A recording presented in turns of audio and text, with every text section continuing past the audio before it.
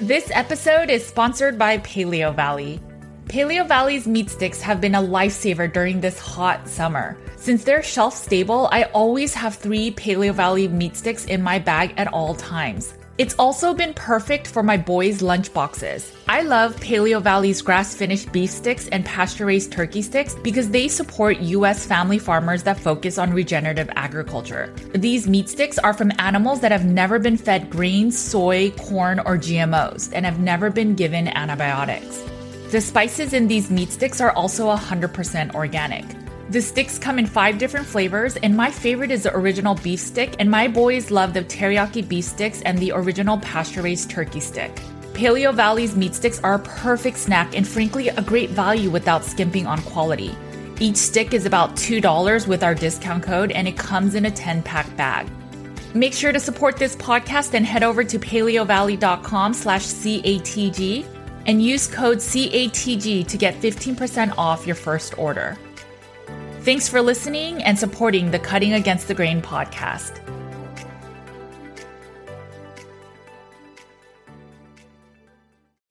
Laura and I are just going to be talking really candid. This is what this podcast is all about. It's one thing to say, I want to eat something else that's not meat. It's a whole nother thing to say, you need to eat something else that's not meat. If you notice that you're jumping from diet to diet, at a certain point, you have to wonder, the only common denominator is me. Get outside, go for a walk, get some vitamin D, breathe some fresh air, and stay happy and healthy and take care of yourselves. Let's just have some real talk. Welcome to the Cutting Against the Grain podcast. Hey guys, welcome back to the Cutting Against the Grain podcast. My name is Judy Cho, and I'm here with my co-host and friend, Laura Spath. Hi, Judy. Hello. How's your week been going? Oh man, it's been crazy. I'm still traveling every week, and so it's been good. But I've been having fun filming the what I eat in restaurant videos.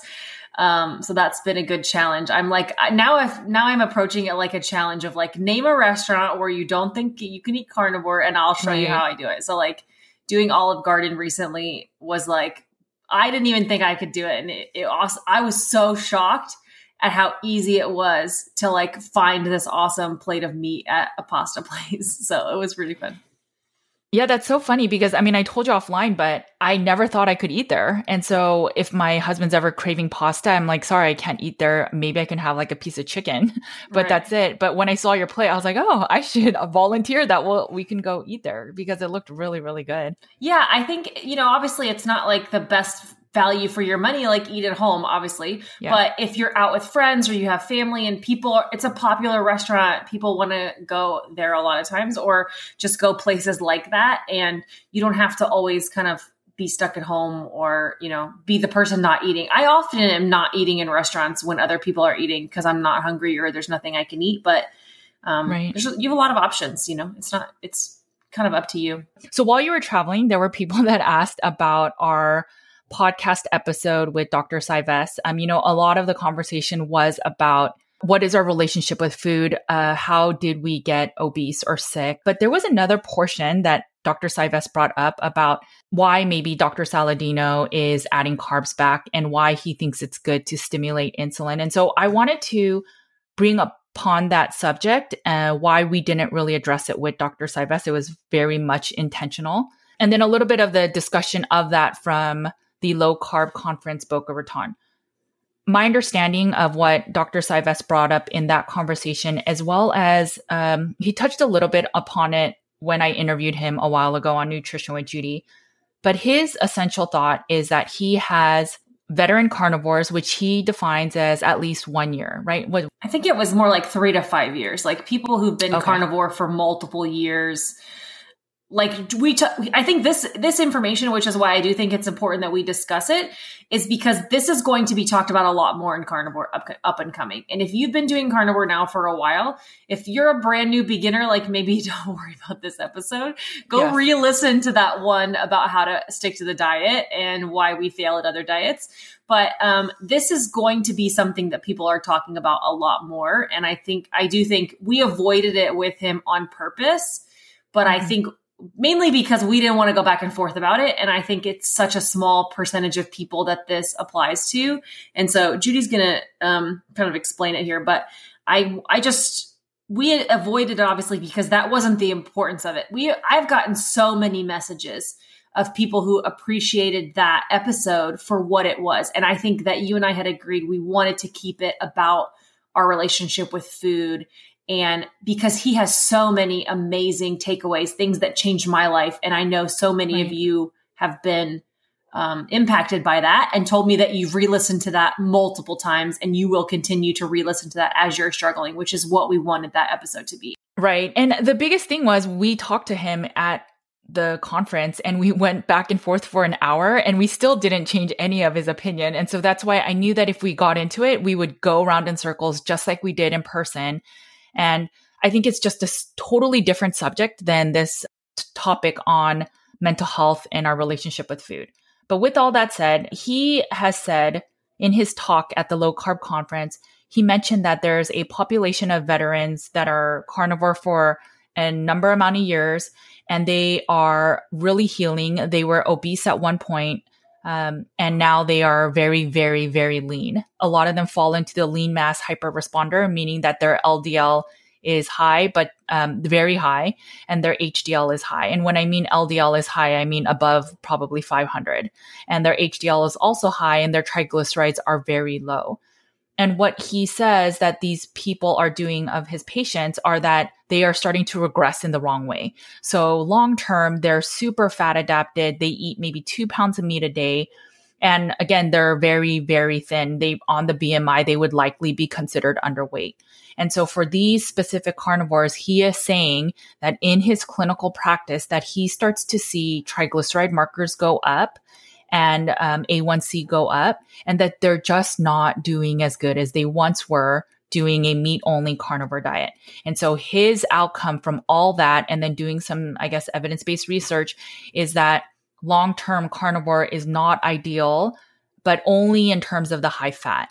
So he believes you could do carnivore long-term, but you have to have days of really lean proteins or maybe just a lunch that's really lean. It'll depend on obviously your physiology, but he says that we need to be able to stimulate insulin enough. And you can do that by eating really lean protein, meaning that you don't really have fat in the diet. And then your body is forced to use insulin or forced to use the protein converted to gluconeogenesis. The blood sugar goes up a lot, and then it stimulates insulin. And then that will then eradicate the issues of the triglycerides going up on so on and so forth. Hang on. Let me clarify this. Yeah. So before you said that, let me add something to this that helped me understand what he was saying, is that essentially your insulin is this like use it or lose it function. And when people are insulin resistant, they're obese, we obviously need to, lower your insulin levels, lower your A1C. And then over time, when you have this like radically low, stable blood sugar all the time, his argument is that like you use it or lose it essentially, and that you then become almost like a type 1 diabetic where your insulin doesn't function and your blood sugar just never moves ever. And maybe that's not a good thing to have this like perfectly stable blood sugar 100% of the time, which I do think in some ways you and I agree with that element, and that you need to have a little fluctuation, like this constantly low, never moving blood sugar is not a goal necessarily. And I do think in the carnivore space, a lot of people are like showing off their CGMs of their blood sugar that never moves ever. And that's somehow a marker of health. And maybe his argument is that it's not, and that over time, things like those triglycerides and your A1C will then start to regress because you're almost then becoming incapable of pushing out that insulin. Again, this is years of very, very strict carnivore. And so you do need to, his argument is that you do need to spike that insulin so that your body remembers that it needs to do that and it keeps the function. He essentially says that when you are so fat adapted that your body now if there's any bit of gluconeogenesis or glucose that comes from your meats, your cells are like, no, thanks, I'm good. And it'll close off the ability for the cells to use the sugars from your meats. And then it gets to your liver because there's this excess energy. And then your liver then converts it to triglycerides. So that's his theory. And he says it's through his patients. And I just haven't seen that. So that was my argument with my clientele was, well, that's weird because I haven't seen that at all. The thing is he has data, but again, it's with his clients. So based on HIPAA compliance, I don't think he could share it. So then it becomes really hard to argue his set of rules, right? Or his set of data. And I have seen triglycerides go up, not necessarily up, but just that they're still elevated, meaning they're above like 100. And it's because often people are eating off plan or they're eating actually a lot of protein and not enough fat. So that's where I don't really see what he's talking about. I do understand the way that glucagon works. There is truth that if you eat too much fat, that over time that it can become triglycerides. Just like if you eat too many carbs, it can become triglycerides. So from an energy perspective, yes, if you are overindulging in all calories, they can become triglycerides, and that's not ideal. And when I brought that up to him, he said, yes, but these guys eat a lot and they're super, super lean. So it's something other than that. It's just that their insulin's not, I guess, stimulated enough. And I just haven't seen that enough in my clients. I haven't seen it in some of the other veterans. And I usually think there's something else going on. There's another lurking variable that may not be as part of this context. And that's where I just find it to be odd. For example, there was a long time ago, Jimmy Moore did a lean protein diet. So he did like PSMF every single day. And his blood sugar, because of the protein is a thermogenic effect, meaning that it requires energy to break it down within the system. And that's why you only absorb a certain amount of calories from protein. He was getting into hypoglycemia every time he would eat that. The opposite happened with Jimmy Moore. It's not that his blood sugar went up. He actually had a drop in blood sugar just because of these really super lean proteins. And I think he did that like maybe 4 or 5 years ago. From my experience with my clients, I feel like if you eat a sufficient amount of protein and fat, your blood sugar will go up anyway. I did that for the first year of carnivore. I ate probably 2 ribeyes a day with a good amount of fat, and my blood sugar would go into the 160s. Dr. Saivest can probably argue that I'm not insulin sensitive at that point, and that's maybe why. It's not natural in nature at all to eat super lean protein without fat.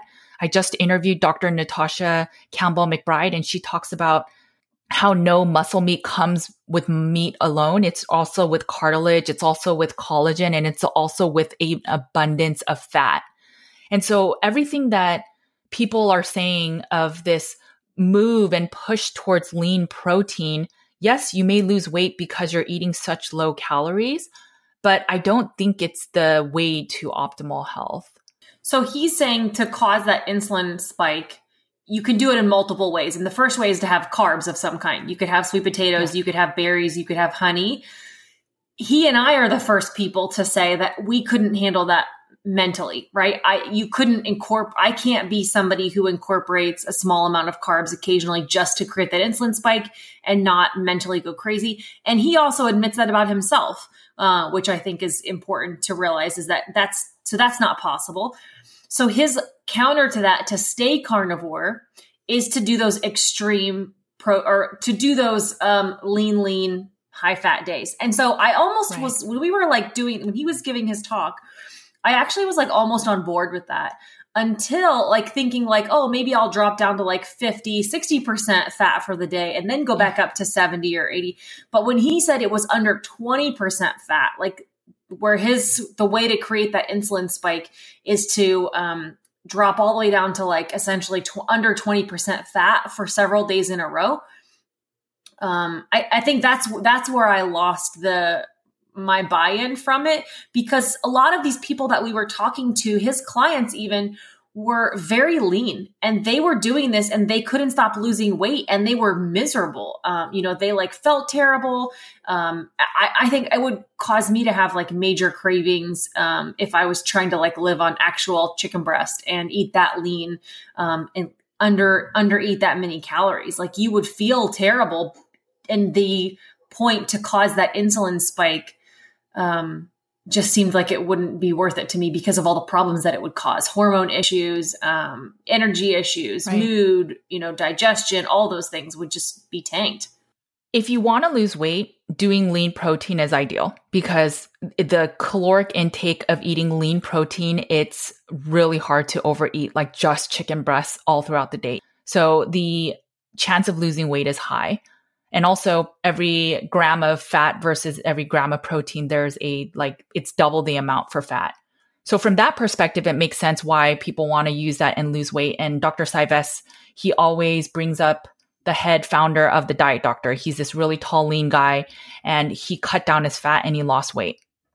Okay, fine. But that person also ate berries. And so that's like the context that's not there. So he has been stimulating insulin because he was never a carnivore. That person is keto. Right. It's just he ate a bit of fat. So he was stimulating insulin. So where's the logic with that? But aside from that, I just know people in real life with clients that have tried the lean protein, and all it does is it makes them crave sugars and it makes them crave other foods.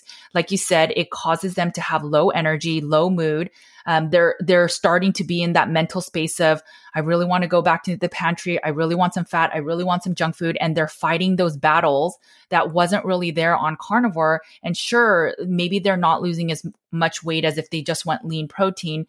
But I think this Band-Aid solution is not a long-term healing, because at the end of the day, are we going to do these lean days for the rest of our lives? Can we really do lean chicken breast for a full day until we're 80, 90 years old? And if But it was can't, it's like several days in a row to be able Right. to really create that. And then I think that, I'm much more under the, or like just in the idea that you should, if you've been eating ribeyes with butter on top of it and you're stalled in your weight loss or you're gaining weight, then cut out the butter and Right. make a slight adjustment or cut to maybe a leaner cut of meat rather than being a ribeye with the butter. But you don't have to go from ribeyes with butter down to lean chicken breast, right? There's like 15 different levels of, fat intake that you could have that are between that. And I am finding that I still see my blood sugar is not stable constantly all the time. And Right. depending on what I eat and how late I eat and how much I eat and what my fat intake is, pork belly versus eating pork loin, those are two drastically different levels of fat. If I eat a whole bunch of pork loin, the next morning my blood sugar is much higher. And so I think it's just such a very tiny, tiny percentage of the population that might fall into this category of having this perfectly stable blood sugar for years on end that is seeing some sort of problem, and to then just talk openly about, which is important to those people. You disagree with him, right? I don't have no experience, but you disagree with him on how that should be approached, which I completely understand. But to be able then to talk about it, I think I would hear that speech and think well, I have to eat carbs, or I need a cheat day once a month to make sure that I'm not healthy. And I think that the majority of people are just having a hard enough time sticking to this diet in general and don't fall into that category of people that have been strict for years and are in this boat, I personally think that these people that are saying they eat the 2 pounds, they eat super high fat, I don't know if they're eating enough. I think there's something else just from a human chemistry perspective, there's something missing. And I think if we were to talk to each individual, we would see some nuance. And I just have a hard time seeing that this is true. I'm not saying Dr. Saivas is saying something that's not true. I just don't see that. I mean, like you mentioned, if I eat a lot of protein, even if there's fat, as long as I'm eating enough protein, my insulin is triggered and my blood sugar is higher. If I eat 3 pounds of ribeye, that is almost 70% fat, and I don't add any butter, or if I did add butter, my blood sugar goes up because of the gluconeogenesis. So it's so odd to me that these people they don't have any blood sugar issues. I would think that if they're eating just lean protein, the chance of blood sugar going up is a little bit higher. There's also the worries about uric acid, ammonia buildup, the body being more acidic because there's no fat to balance the levels. I mean, you're forcing your body not to have energy from carbs, not to have energy from fat. So now you're forcing your body to use a fuel source that was never intended to be a fuel source. Proteins are meant to be building blocks in the body. And you only use gluconeogenesis as needed, not because you're forcing the body. And that just seems so counterintuitive to me as to this is the healing answer. Right. And then the part that was harder to understand was when you asked him what high-fat diet is. And before we recorded, I want to make sure that we're quoting him correctly. I went to go see his YouTube video. And he says anything high-fat is above 35% of your total calories as fat. And so I wanted to make sure that I understood him correctly. So I did a little bit of the math. What he means is low fat, or he argues just eat grass-finished animals. And if you eat that, they're really lean. And so I looked into that. I was like, I want to see how lean these animals are, right? Because if that's the reason and we are just eating grain-fed and therefore they're so overweight and we're eating too much fat. So I just wanted to understand his logic and I looked into it, and a grass-fed steak with no added butter, just some type of beef, is 58% fat. And this is grass-fed, grass-finished. So that would be off the table. A filet mignon, I was like, oh, maybe that's lean, right? That's 42% fat. Round top roast, 45%. Chicken thigh, 58% fat. Right. So then the only ones that would fit that 35% or less is a chuck steak, chicken breast, skinless, which is 21% fat, and then maybe shrimp, which is 12%. And even salmon, even wild salmon doesn't fit. Or like a bunch of egg whites. Or egg whites, which again has no nutrition. It has maybe a little bit of magnesium, proteins, and some of the proteins are very highly reactive to some sensitive individuals. When I hear this, I struggle so much with it because again, I don't see it. And I would love to see his data set and then interview these people, but I don't even have the ability to do that. Right. So I do think you can eat carnivore long-term. I am technically in that spot and I'm on the leaner side. Sure. I probably have some weight I could lose. I'm not as lean as those people we saw, but I'm relatively healthy. My blood sugar can go up and down 20 points eating just meat. Right. And depending on whether I eat some chicken thighs or add super fatty ribeye, I never eat lean protein. My blood sugar still goes up and down. So is it because I'm still unhealthy, or is it that the data is not there? And I've been doing almost meat only for almost 5 years now. So it's just really, really hard for me to comprehend. Maybe there is this element of them eating so lean or only grass finished or not having adequate fats or just not having adequate calories. I think a lot of people really don't understand like how many calories are they actually eating. Sure. And they're under eating for a long period of time, which I think does, we see people who are eating so lean and under eating for such a long period of time and their blood sugar never moves. And that's kind of interesting to look at. Like, to me, that shows that there's maybe, you're not getting enough energy and nutrients. Yes. And so you're stabilizing that way. I think there's just such a small percentage of people also who are, I do feel better when I'm 100% strict all the time. I mentally feel better. I physically feel better. I have less cravings. However, it doesn't mean I'm 100% strict all the time. Right. I know that's where I feel better. There's even that phrase that this, a woman who's in the World Carnivore Tribe, her name is Jennifer. And I have a quote that I have, and I'm going to pull it up right now, but I use this quote all the time. Somebody was asking, in that World Carnivore Tribe, can I do 90% zero carb? Can I be 100%? Like, what should I do? And her quote, which was like 4 years ago, I wrote this down. She said, 90% zero carb is excruciating. 100% is much easier. And you're not just getting 10% more results. And I believe that. Truly, I truly believe that.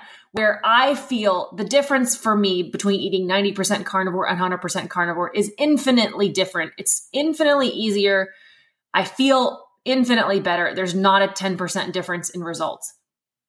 All that being said, it doesn't mean I eat 100% strict all the time. It doesn't mean that most people don't eat 100. Even if you're incorporating avocados occasionally and pickles and, some mushrooms and onions, or like a piece of dark chocolate, like most people fall into that range where they find the foods that they can tolerate, that don't make them feel bad, that don't trigger them to have issues. And that's where they fall. So there's not this huge population of people who fall into that category who are needing to make these like drastic changes to avoid this that he's finding, I guess. There's a psychology element to a lot of this. Yeah. When you are overweight and then you become the thinnest you ever wanted and dreamed of, there's a psychological part that needs healing. And I've been through that too. So there was a period I was a little overweight, and then I got to my thinnest weight ever. But there was a lot of healing. Like I used to have dreams that I was back at my old weight and things like that. And I wonder if a lot of these people that were able to get to 200-300 pounds, and then all of a sudden they're wearing like a size 0. And like literally these are how some of these people are now. There's got to be an element of how did you go from eating that much and being that, I guess, insulin resistant and unwell to now being thinner than the majority of the population? Are you sure you're eating enough and eating sufficiently? When we think about how Dr. Agustin talks about how insulin, the beta cell dysfunction takes a long time to heal. If they had 30 years of insulin resistance and really dysfunction where they were obese, did they really heal that well of that much beta cell dysfunction in 3 years? That they're so thin to the point that they're underweight. And that's the logic to me of besides anything else, right, that there's a gap for me. And then I think about a lot of the really long-term veterans, right? The people that are 10-year plus carnivores. There's not many that are super underweight. Most of them are normal weight.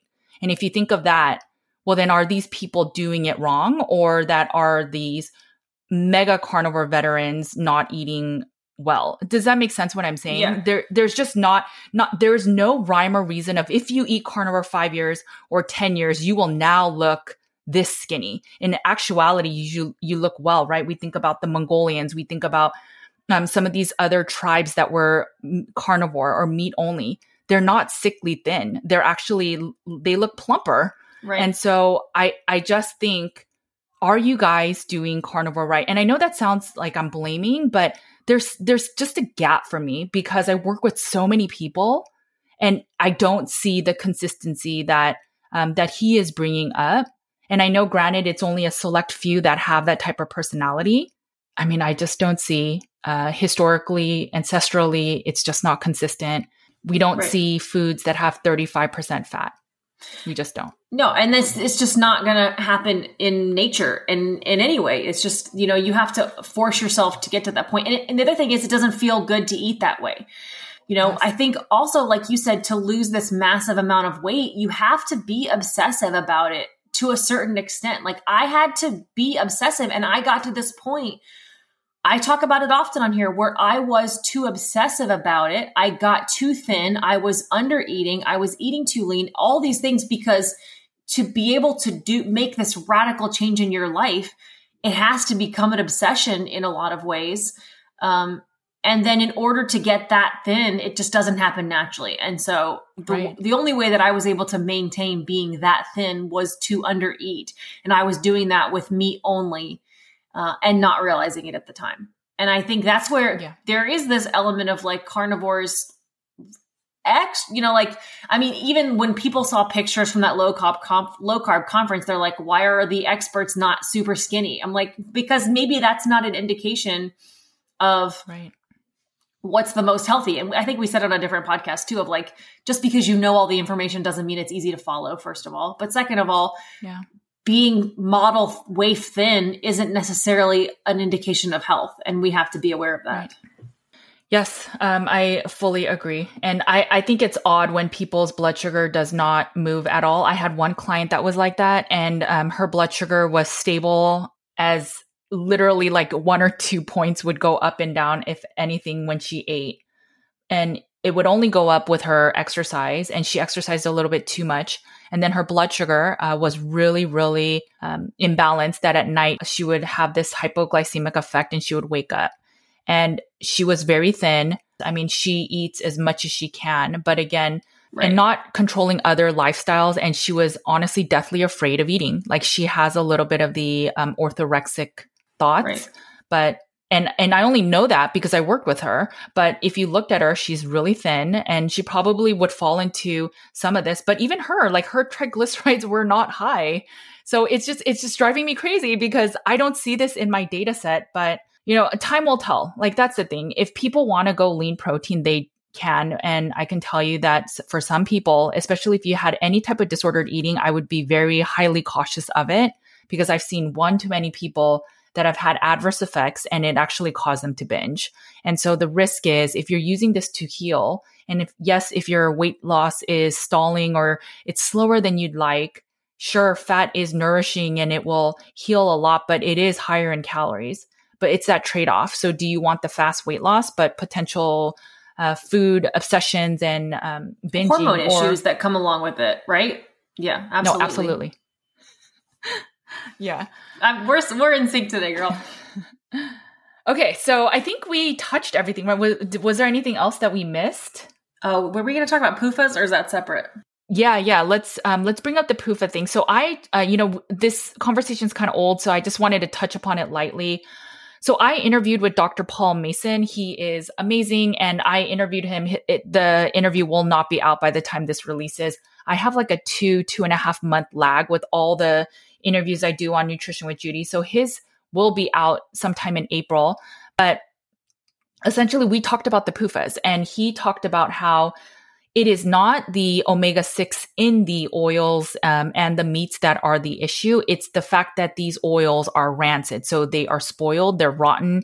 And what ends up happening is that these oils, as they are heated, they become oxidized many more times. When I did the research for canola oil, these oils are heated above the recommended temperature over 6 times. And then we heat them in microwaves and while we're cooking. So that's a total of 8 times that they're overly heated, and then they become rotten and rancid. And it's those oxidative species within these oils that are due to the omega-6 and omega-3 content, but it's because of the rancidity that makes the oils toxic. And so when you think of it from I need to be scared of PUFAs in meats, it just doesn't hold true because like Dr. Paul Mason said is you're not eating rotten meat. So you cook the fat and maybe once we cook it, maybe we heat it twice, but it is nowhere near that unstable type of oil that are the omega-6s that are in these oils. And so we have just really missed the mark with the PUFAs. And then I started really looking into a lot of the studies that these anti-PUFA advocates are bringing up. And when you look at the studies, a lot of them are actually not sharing what they're saying. Again, it's that reading of the headlines. And some of these that are shown, hey, this is a study that showed that omega-6s are bad. There was one that I shared where when it fed all the different types of animal fats and omega-6 fats like canola oil, soybean oil to these rats. And then they put the order of the lesions in their liver, so the damage to the liver. And it's funny because all the seed oils are first, and then in the middle, it's tallow. And then at the very end, it's lard. It's the pork fat. And so what they actually showed was totally against the omega-6s and the linoleic acid. And then they concluded in that study, which again, I got this from an anti-PUFA advocate. The study says that we cannot conclude anything about the linoleic acid, and it may actually be the fat itself.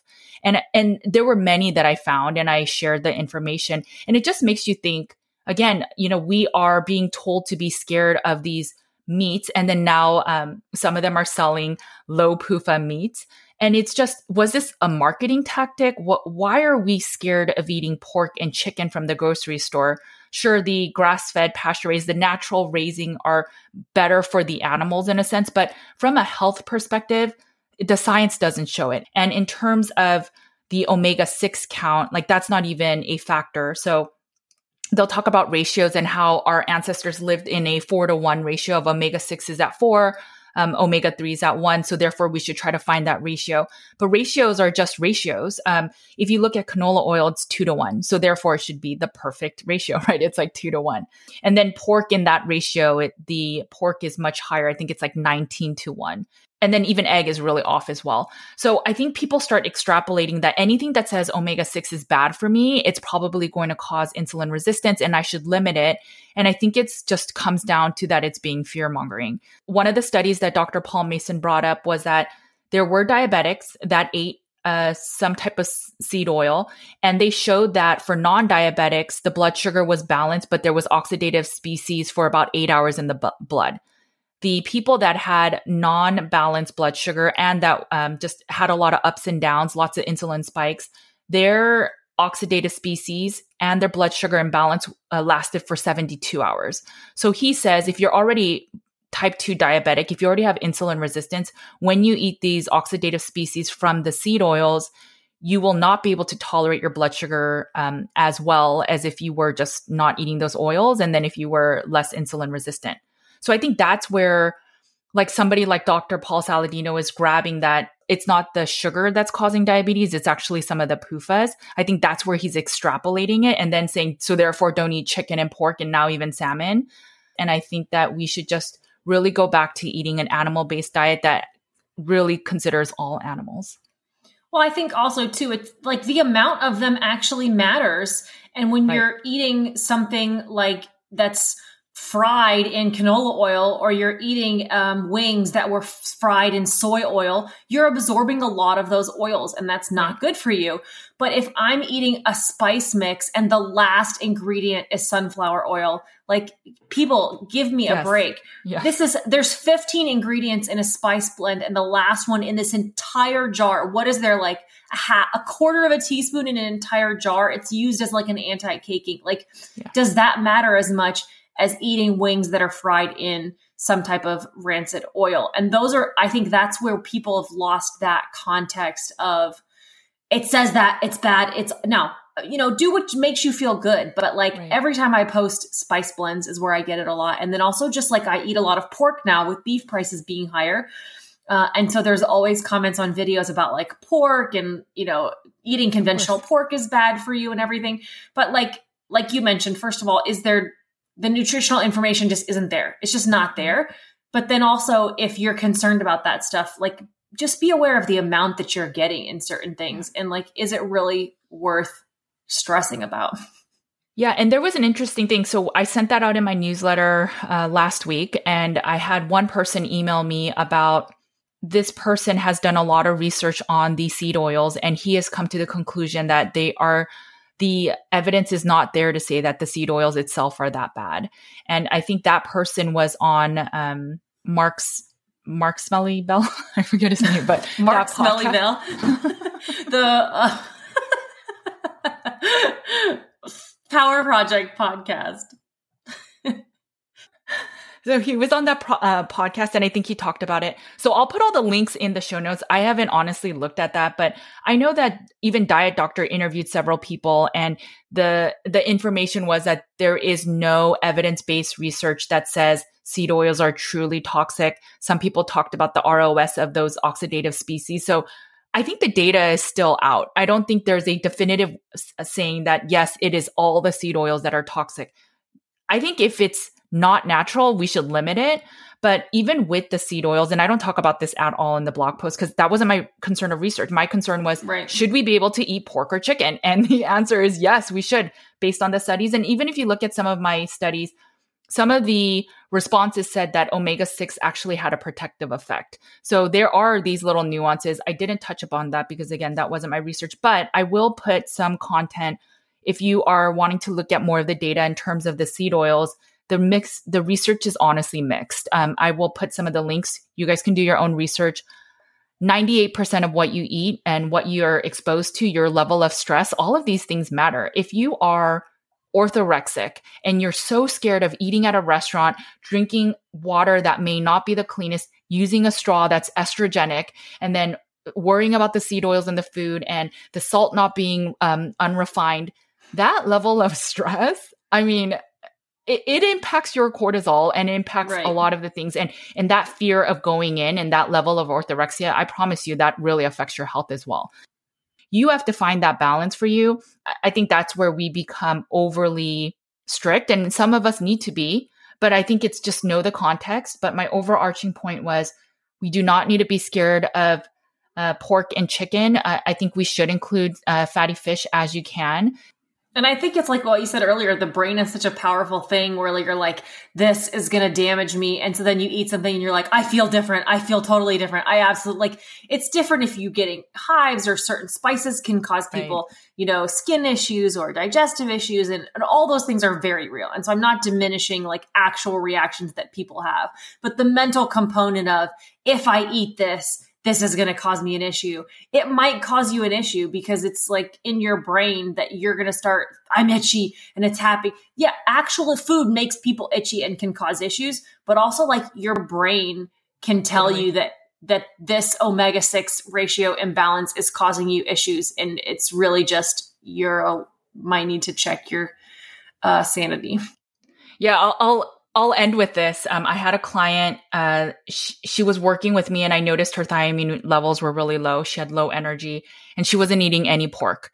So I recommended that she start adding more fat. That was another thing, was she wasn't eating enough fat. So I said, if you don't want to do butter, why don't you try to get some pork belly? So she got, I think she just got the grocery store pork belly and she was eating large amounts of it because she said it was good. I think it was half her consumption.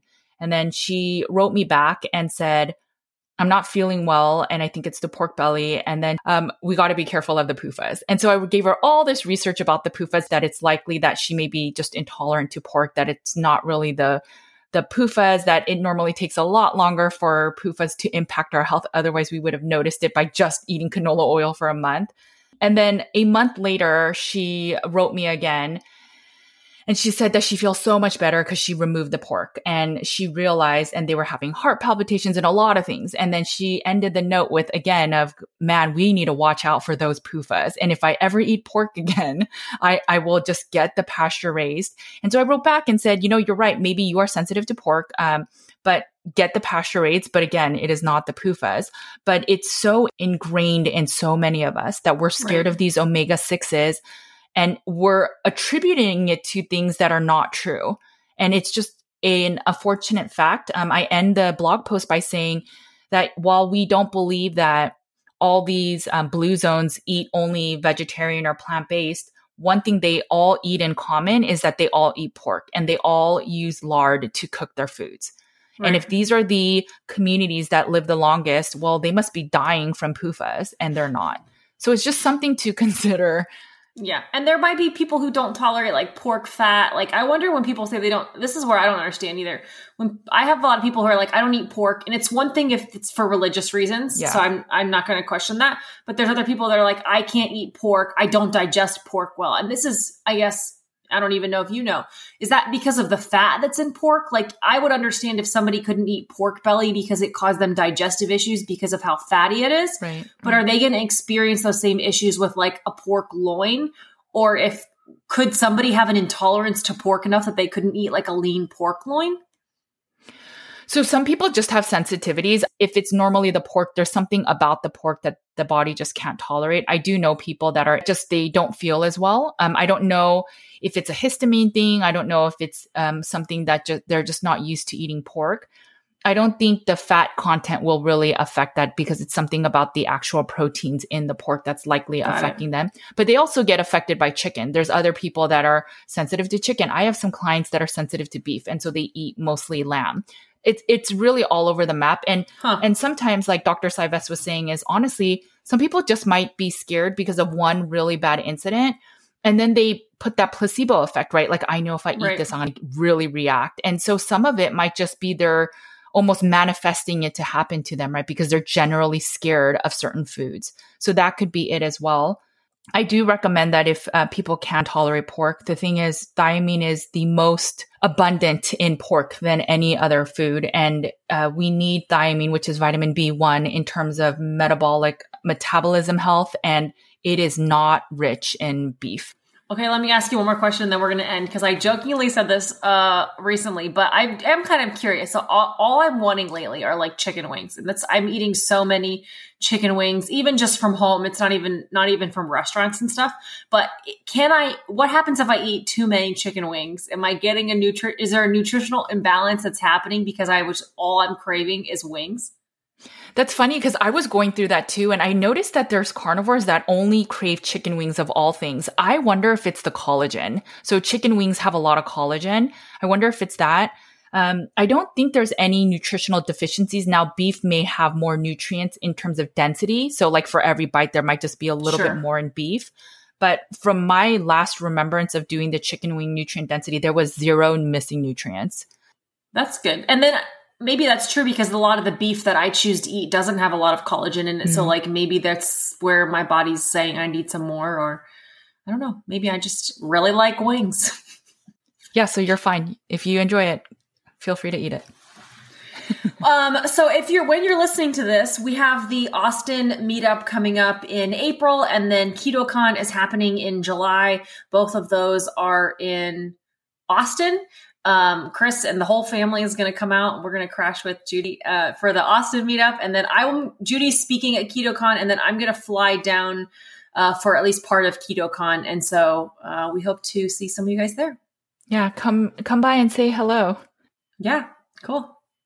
Okay, guys. I hope that this clears a lot of the confusion. I mean, I was saying this to I think Dr. Chafee in a recent interview, but I'm not really sure where all this confusion comes. Maybe people are just really into the science and the details, and they have these new thoughts and they're just sharing it.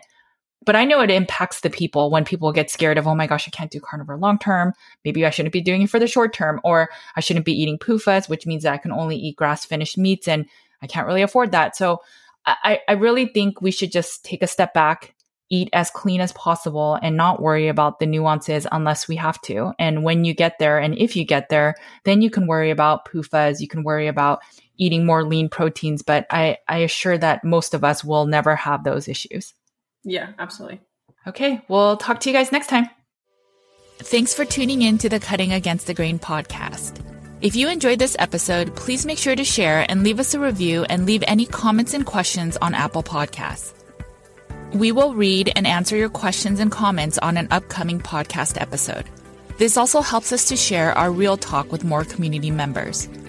You can also find me on my other podcast, Nutrition with Judy, on all podcast channels.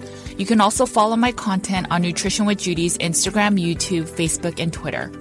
You can find Carnivore Cure in paperback, ebook, and audio on Amazon. I also have a blog post and weekly newsletter with nutrition and wellness updates. You can sign up at nutritionwithjudy.com. You can find Laura on Instagram at Laura E. Spath. You can follow along on her daily stories and see some of her funny skits. You can also find Laura on her YouTube channel where she shares tips on living a meat-based lifestyle. If you're wondering how much meat to eat in a day, week, or month, Laura has you covered. She also shares how to make a perfect sear on a steak and how extended fasting looks like in real life. You can find her YouTube channel by searching Laura Spath. Thanks again for listening to the Cutting Against the Grain podcast. And remember, make sure to cut against the grain.